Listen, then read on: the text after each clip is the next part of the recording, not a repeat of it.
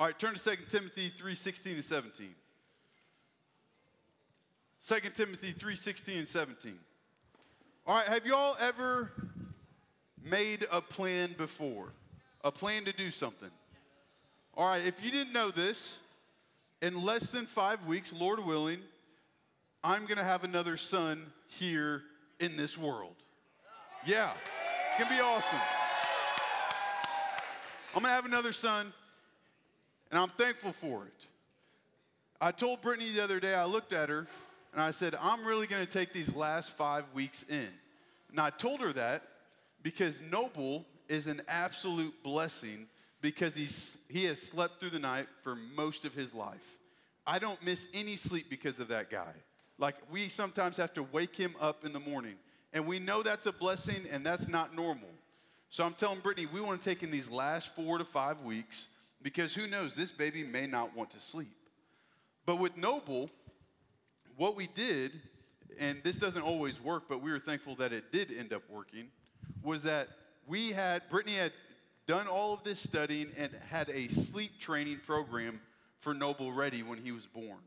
So when you think of sleep training, it's you want to make your baby predictable because babies, they cry. And when you, as a parent, you're going through, are they hungry? Do they got a dirty diaper? Do they need to sleep? Like, what in the world are they crying for? So you try to make them as predictable as possible. And that's the biggest way to do that is to get them on a sleep schedule. So at 6 weeks, they are sleeping however many hours through the night, and they need to take this many hours of sleep during the day and 3 to 4 hour time slots, whatever it is. We had that all planned out thanks to Brittany. And I mean, week 6, homeboy was out of our room sleeping through the night. It was amazing. We praise the Lord for that. Who knows about this second one? I tell you that because we had this plan before Noble was even born. Before he even was born into this world, we had a plan for him. And the same thing with the Lord. The Lord has a plan for you even before you were born. He had a plan not only for your life, but he has a plan for creation and how we are to live this life. Walker, if you'll hit that title slide, we are about to jump into a wonderful series called Biblical Sexuality. What we're going to be talking about is God's design for our sexuality. Now, I'll just be frank with you. I did not wake up this morning, roll over and look at Brittany and say, I am so excited to preach this message tonight. I'm excited for the next 3 weeks. This is going to be like my favorite thing I preach. This is not my favorite thing I'm going to preach. I don't get up and am so excited. But something Shane Pruitt has said is if the culture is screaming, the church cannot be silent. And we live in a world where the culture is screaming about sexuality and its views on it that don't align with Scripture. So my heart in the next 3 weeks is that we would walk through a 3-step process. That we would look at God's design, we would look at how we distort it, and then we would look on the 3rd week how we are to discern how to live this life in light of God's truth going towards other people, right? The end of this series, the goal is not for you to have all this knowledge so you have your Bible ready just to smack people, right? The goal is for you to be able to stand on God's word confidently, firmly, and move and love people at the same time and point them to the truth of God's word. Let's pray as we open God's word tonight. God, we thank you for your living and active word. Lord, I thank you for this opportunity to proclaim your word. And Lord, I pray in a serious topic, not the most joyous topic, Lord, that you would speak wisdom to us from your word. Lord, that you would give us a heart for your design. You give us a heart for your authority and our submission to you. But Lord, that we would see your heart in the way that you have planned our steps. And Lord, I pray that we would be faithful in following the design you've laid out for us. Lord, give us grace, give us truth. Encourage us to walk more faithfully with you tonight. It's in your son's name we pray. Amen. I'm going to have 4 points for you tonight. One more than the typical. The first point for you tonight is this. God and his word have ultimate authority. God and his word have ultimate authority. 2 Timothy 3:16 and 17. It is a famous passage. It is one that we should all know and all be able to refer to. All scripture is breathed out by God and profitable for teaching, for reproof, for correction, for training in righteousness, so the man of God may be equipped for good works. This is a foundational passage of scripture for us to see. It's a foundational verse for us to walk in our Christian life. Because when we see what it says in 2 Timothy 3, it says, all scripture is God-breathed, which means everything in this book is from the Lord, which gives it authority. If this was man's word, if this was man's wisdom, this would not be something that we follow and we conform our lives to. But we see that all of Scripture is God-breathed. It's from Him. That's where it gets authority. But where does the Lord get His authority? If God and His word have ultimate authority, where does He get that from? Well, if we look at Genesis 1, who created the world? God. God created the world. Thank you, Coulter. God created the world. So if we are His creation, if the world is His creation, who has authority over creation? God. Because He is the author, He is the maker, He is the creator. And what we need to understand when we approach this idea of biblical sexuality is many times you're going to listen to friends at school, you're going to see things on TikTok, you're going to see things on social media, you're going to hear from teachers, maybe from principals, ideas that do not line up with Scripture. And when you have that collision of a worldly idea, worldly wisdom, and God's truth, and they're butting heads, which one wins? God's word. Why? Because it has all authority. This world does not have authority. Your wisdom does not have authority. The God, the maker of the universe, the creator of the world, the creator of you, has all authority. If we are His creation, He guides us. He has designed us for a reason. We'll get that here in our next point. But we need to see that God's word does not wither and change with the season. Guys, 10 years ago, I was a senior in high school. None of this transgender, none of these pronouns, none of all the sexuality stuff that's going on right now, none of that was on the radar 10 years ago. And now it's everything that's in your face, right? Everything about it is in your face now. 10 years, it changed that much. 20 years, it wasn't like this. 30 years, it wasn't like this. But God's word has stayed the same forever. And when we're getting tossed to and fro in the waves of culture, we can stand firm on God's word. His word is our source for truth. It's our source for wisdom. So it's important to understand this idea before we jump into more truths about it, that God has ultimate authority. But here's the thing, Gen Z, millennials, y'all are Gen Z, I'm a millennial. Our generations don't love authority, right? Some of you are like, I hate my teachers. I don't want to listen to my teachers. I don't want to listen to my parents. I don't want to listen to this person or that person. We don't do well with authority. So when we look at God, and a lot of this world looks at God, they say, well, He's just a guy with rules and regulations. That's all He cares about. But the thing that we need to see is, yes, God is all powerful. He is all consuming. He gets the say in how we live our lives because He created us. But we can't just look at God like He's some mean dictator. When you read the story of Scripture, that's not what you see God as. Yes, He's all powerful. Yes, He's all consuming. But He's also all loving. Because what does John 3:16 say? For God so loved the world that while we were still sinning, God loved us so much He sent His Son for us, that whoever believes in Him shall not perish but have everlasting life. Romans 5:8 says, while we're sinning against Him, Christ died for us. That God loved us so much that He sent His Son on our behalf because we've sinned and fallen short of the glory of God, so we've been separated from Him. That God loved us so much, He sent His Son to take our place on the cross, so that we may have everlasting life, but life now that is abundant, as He says in John 10:10. So when we look at God's authority, yes, He's got all authority. He's all powerful, all consuming. But we see He is a loving God that sees us each. He loves us all so much that He sent His Son to die for us. So when we have this collision of worldly wisdom and God's truth, That we're not just saying, oh, well, we got to go with God's truth because he's God and he's all powerful. No, it's out of a delightful joy to submit to the Lord because he loves us so much and wants the best for us. And we're going to see his design here, but this first point is for us to understand that he is all powerful and has all authority, so his word wins. But we look to him and submit to him joyfully because he has a love for us that changes our eternity. So we joyfully serve and joyfully submit to his authority.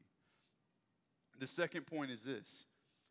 We are created by and in the image of God. We are created by and in the image of God. Genesis 1. So go all the way back to the beginning of the Bible. Genesis 1. Turn there with me. In verse 26 and verse 27. God says, let us make man in our image after our likeness, and let them have dominion over the fish of the sea and over the birds of the heavens and over the livestock and over all the earth and over every creeping thing that creeps on the earth. So God created man in his own image. In the image of God, he created him. Male and female, he created him.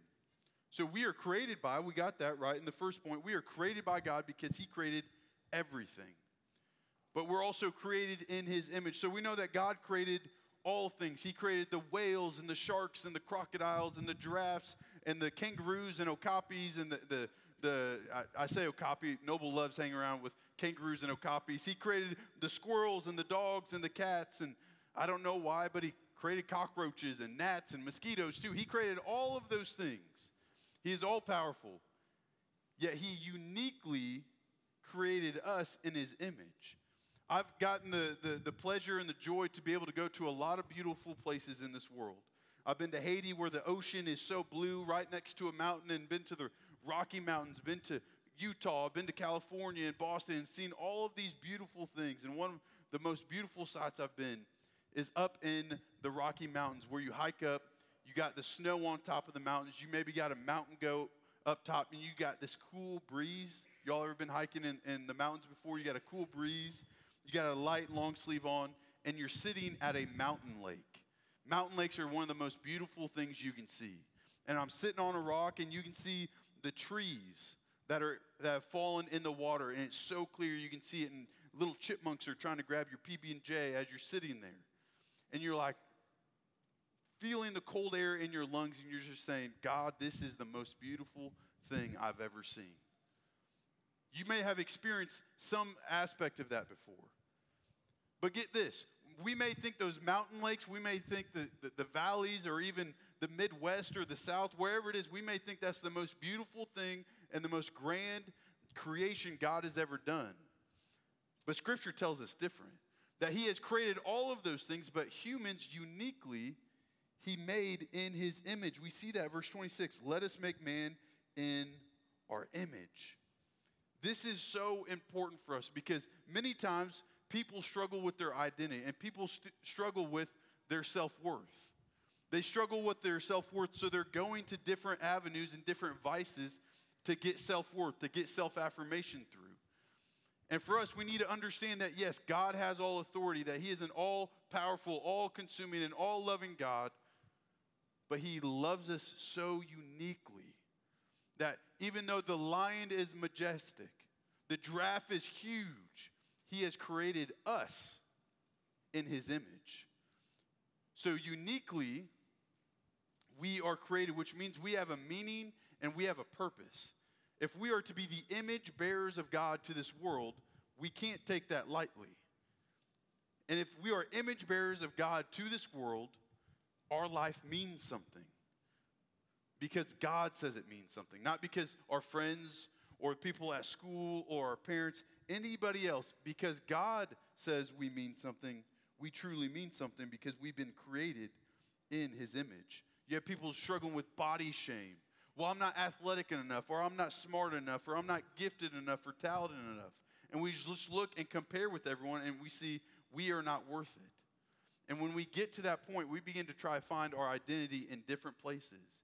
And what we've seen in this sexuality world as people have begun to go into different corners and different pockets to try to find their identity. Hey, I don't fit in this group. Maybe I need to come over here, and maybe I'm not supposed to be a boy. Maybe I'm supposed to be a girl. And you come over here, and maybe that's my identity. Maybe I can find meaning there.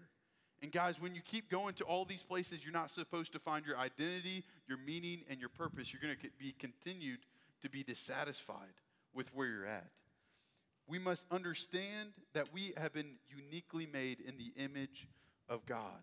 That God has chosen humans, male and female, to be his image bearers to this world. We must know and understand that we are uniquely created under God's authority, under his loving authority, with his unique love towards us. So the important thing to understand is that your sexuality is that God has created you in his image. You're not finding your identity in your sexuality. You're finding your identity in who God has called you to be, and that's his unique creation in his image. The third point tonight is this: we are created either man or woman. We are created either man or woman. Genesis 2, 4 through 7. These are the generations of the heavens and the earth when they were created, in the day that the Lord God made the earth and the heavens. When no bush of the field was yet in the land, and no small plant of the field had yet sprung up, for the Lord God had not caused it to rain on the land, and there was no man to work the ground. And a mist was going up from the land, and was watering the whole face of the ground. Verse 7. Then the Lord God formed the man out of dust from the ground, and breathed into his nostrils the breath of life. And the man became a living creature. So we see man has not been created yet. So God creates him out of the dust and breathes life into him. We're going to see that's Adam.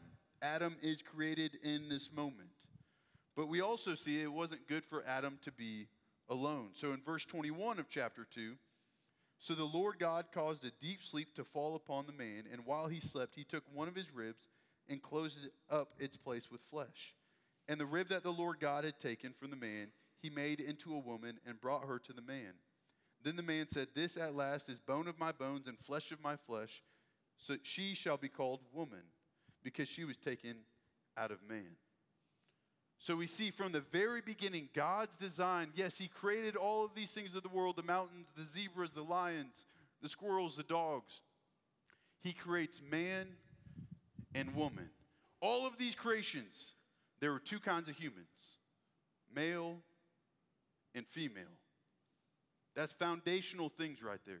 Because obviously, if you go on social media, if you go on TikTok, if you see anything, you go to school, you're going to hear there's a million other different answers. The pronouns that are used here are he and she.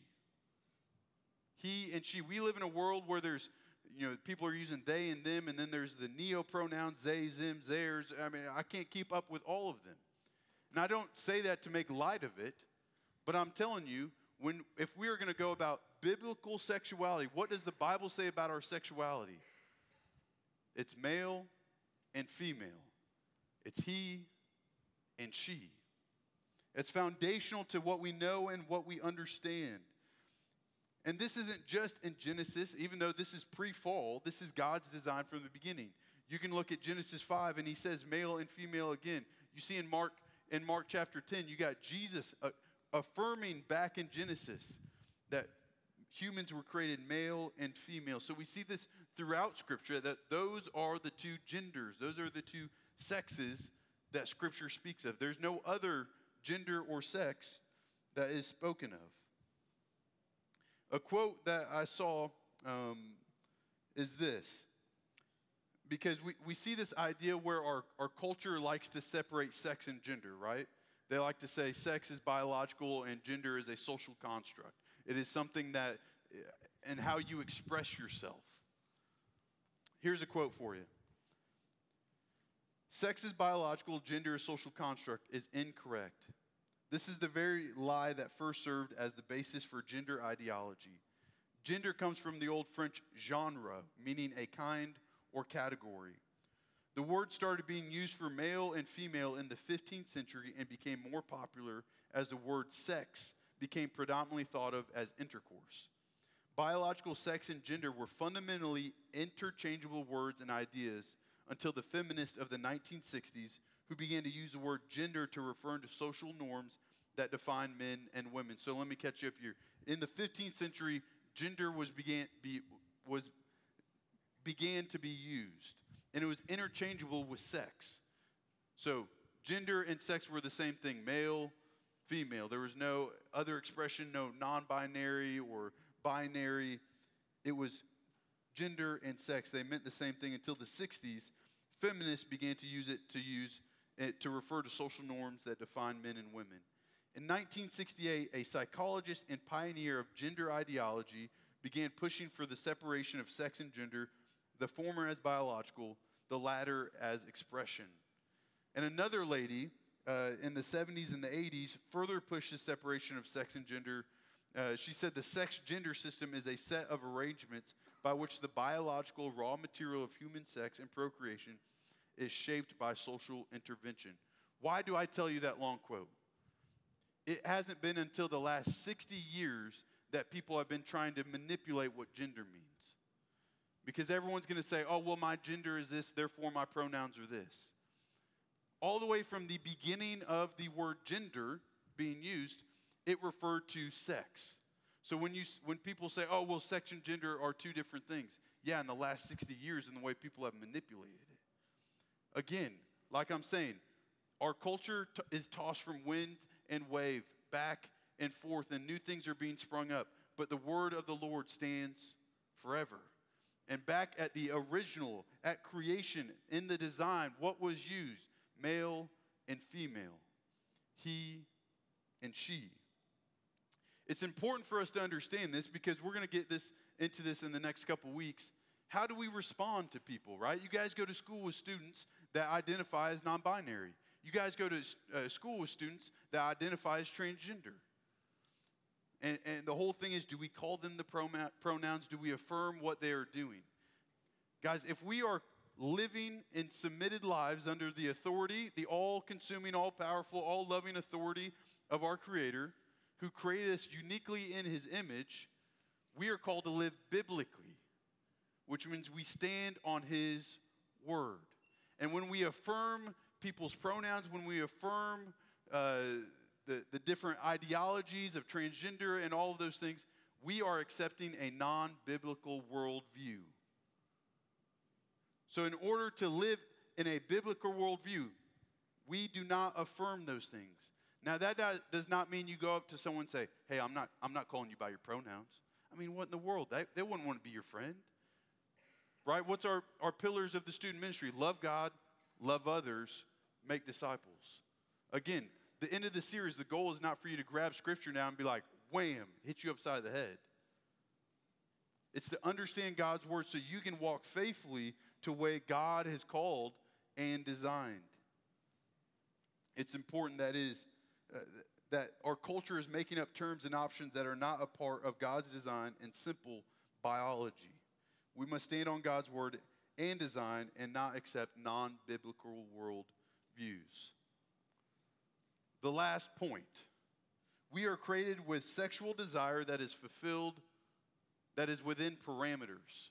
We are created with desire that is fulfilled within parameters. Go to the next two verses, Genesis 2:24 and 25. Therefore a man shall leave his father and his mother and hold fast to his wife, and they shall become one flesh. And the man and his wife were both naked and were not ashamed. One thing, when I was growing up, my youth pastor talked about sex maybe once or twice.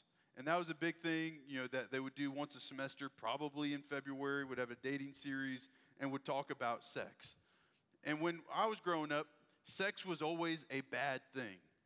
You don't need to be having sex. Sex is bad. Sex is a sin, blah, blah, blah, blah, blah. And that taints people's view of what sex is. Because the fact of the matter is, we're born with a desire, with a sexual desire. Okay, now you guys are like, oh no, this is weird. He's starting to talk about this. Guys, puberty, right? You've gone through it or you're going through it. Puberty is a natural process of life. Yeah, let's get the giggles out. That I don't need to say it again. But you begin to create these feelings and your body begins to change to start noticing people of the other sex. And that is a good and natural thing. Sex is a good gift from God. Sex is a good gift from God within the boundaries in which God has designed. Sex is a good gift within the boundaries God has designed. What are those boundaries that God has designed? Genesis 2:24 and 25. Therefore, a man shall leave his father and his mother and hold fast to his wife, and they shall become one flesh. The boundaries in which God has designed sex to be a good thing, the boundaries, is marriage. Guys, we all have these desires. They are not bad. But here's the thing. A lot of us in middle school and high school, even college, people begin to have these desires, and they begin to seek to fulfill those desires. Right? So you got boyfriends and girlfriends starting to sleep around with each other and start messing around. You got boys and girls starting to watch pornography and trying to satisfy themselves. You got people sending pictures over phones to gratify one's sexual desire. I can keep going on and on. We as people, teenagers, we seek to try to fulfill those desires outside of the boundaries of marriage. And God calls that a sin. Sexual desire is good within the boundaries of marriage. So that's important to know. We can have all the heterosexual sin, right? Pornography, messing around with your boyfriend and girlfriend, premarital sex. For married people, adultery, right? Those are all things, but we also have this other side, homosexuality, transgenderism, right? Sending photos over social media or over Snapchat or whatever app that there is now. God has designed the good gift of sex to be within marriage. Why? Sex is supposed to be a picture of your wedding vows. Because sex, a lot of people think, is just a physical act. Sex is a physical, emotional, and spiritual act because it is designed to be with your husband or wife. You are giving yourself sacrificially to the other. Because here's another thing. Sexual desire is never meant for yourself. That's the beauty of the marriage, right? It's for the other person. You're serving the other person. But most of the time when you're a teenager, you're going through, you wanting to pursue that sexual desire, it's always selfish. Again, that's sin. It's sin in the marriage when you're trying to have that sexual desire fulfilled selfishly. Some of you guys are still squirming right now. Sex is a good gift. Sexual desire is a good thing within the boundaries of marriage. That is God's design for us. It is God's design for us to look at him as an all-powerful, all-consuming, all-loving authority figure in our life. He is Lord of our life. He has created us uniquely in his image. That we are not like every other creation. We are the prized possession of creation because we are in his image. We see that God created us male or female. Those are the only two options. And he has also created us with sexual desire. So when you are beginning to feel that, you don't have to be ashamed of that. But God has called us to be in self-control and wait until marriage to seek those things out to serve our partner because it is a picture of our wedding vows. It is designed for man and woman to leave their families to get married and to consummate the marriage. It's God honoring. It's a gift. Why is that important for us to understand with biblical sexuality? We are all created with this desire, and the culture shows us many ways to try to fulfill it. Right? Our culture says, hey, you got a feeling? Go seek, go try to find a way. You look at the pornography industry. I mean, you got some messed up things happening in the pornography industry. The whole thing's jacked up. And they're making up so much money and putting people deeper and deeper into addiction and sin. Look at any way that people are trying to fulfill that sexual desire outside of the marriage, and you're going to find corruption. You're going to find emptiness and dissatisfaction. He has called us to be holy. And next week, we're going to get into some more details of why God cares so much about our holiness in our sexuality. God has this design. Why does he have this design for us? Why should we submit to this design? He created everything. He has all wisdom. You may be struggling right now. You may have some of these desires, whether heterosexually, homosexually.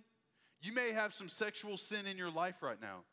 The beautiful thing is that God has grace for you, right? He's a loving Father that sent his Son to die in your place, in my place, that we can look to him and say, Lord, I need you. I need to rely on your wisdom. And when his word goes against our culture, we must submit to his word, even when we might not like it, even when we might disagree with it. His word has authority over us. And that's so important to understand, that he has authority, but he loves and seeks us out. He's a good, good Father. As the band comes up, I'm excited in a way just to equip you in this series. This isn't a series where you're going to walk away and be like, man, I feel so good about the message tonight. I can't wait to tell my parents about this. Some of you are like, do my parents know about this? Do we have to talk about this with my parents? I want you to know this. If you are struggling right now, God is bigger than your sin. God is bigger than your doubt. This isn't a series to bash you upside the head with the Bible. This is a series to show you what God's word says, for you to wrestle with it, and ultimately that you would put yourselves under God's word, under his authority, so that, as Dr. Ross said on Sunday, that we may glorify him with our life and everything we do. So if you don't know Jesus tonight, and you've just heard Christians are terrible people, all about rules, all about hating the LGBT community, I promise you that is not what is true. We are called to love God, love others, and make disciples, and stand on his word. And by the end of the series, I hope you know his word. I hope you know how to walk faithfully in his word, and that we would reach many for the gospel. Let me pray. God, I thank you for your word. I thank you for, though this may not be the most joyful or fun topic, Lord, I pray that we would wrestle through this. That, Lord, we would see that you are an all-powerful, all-consuming, all-loving God that we should be in awe of. And that we should be in awe of that he loved us so much that he made us in his image. And he loved us so much that while we were still sinning against him, he sent his Son to die for us. Lord, I pray that we would stand on your word, but we would stand on your word with outward eyes to reach the lost. And Lord, in this time where we sing and we glorify your name, we exalt you, we worship you personally, I pray that if there are people in this room tonight that need to talk, we got leaders in the back. If the students in this room tonight need to group up and pray for one another, to pray for a friend, that they would come to the truth of God's word, that you would give them grace and favor to speak into someone's life. Lord, I pray that you would move each person in this room. And Lord, those that don't know you, I pray that they would see the goodness of your authority. They would see the goodness of your creation, and that you are the creator.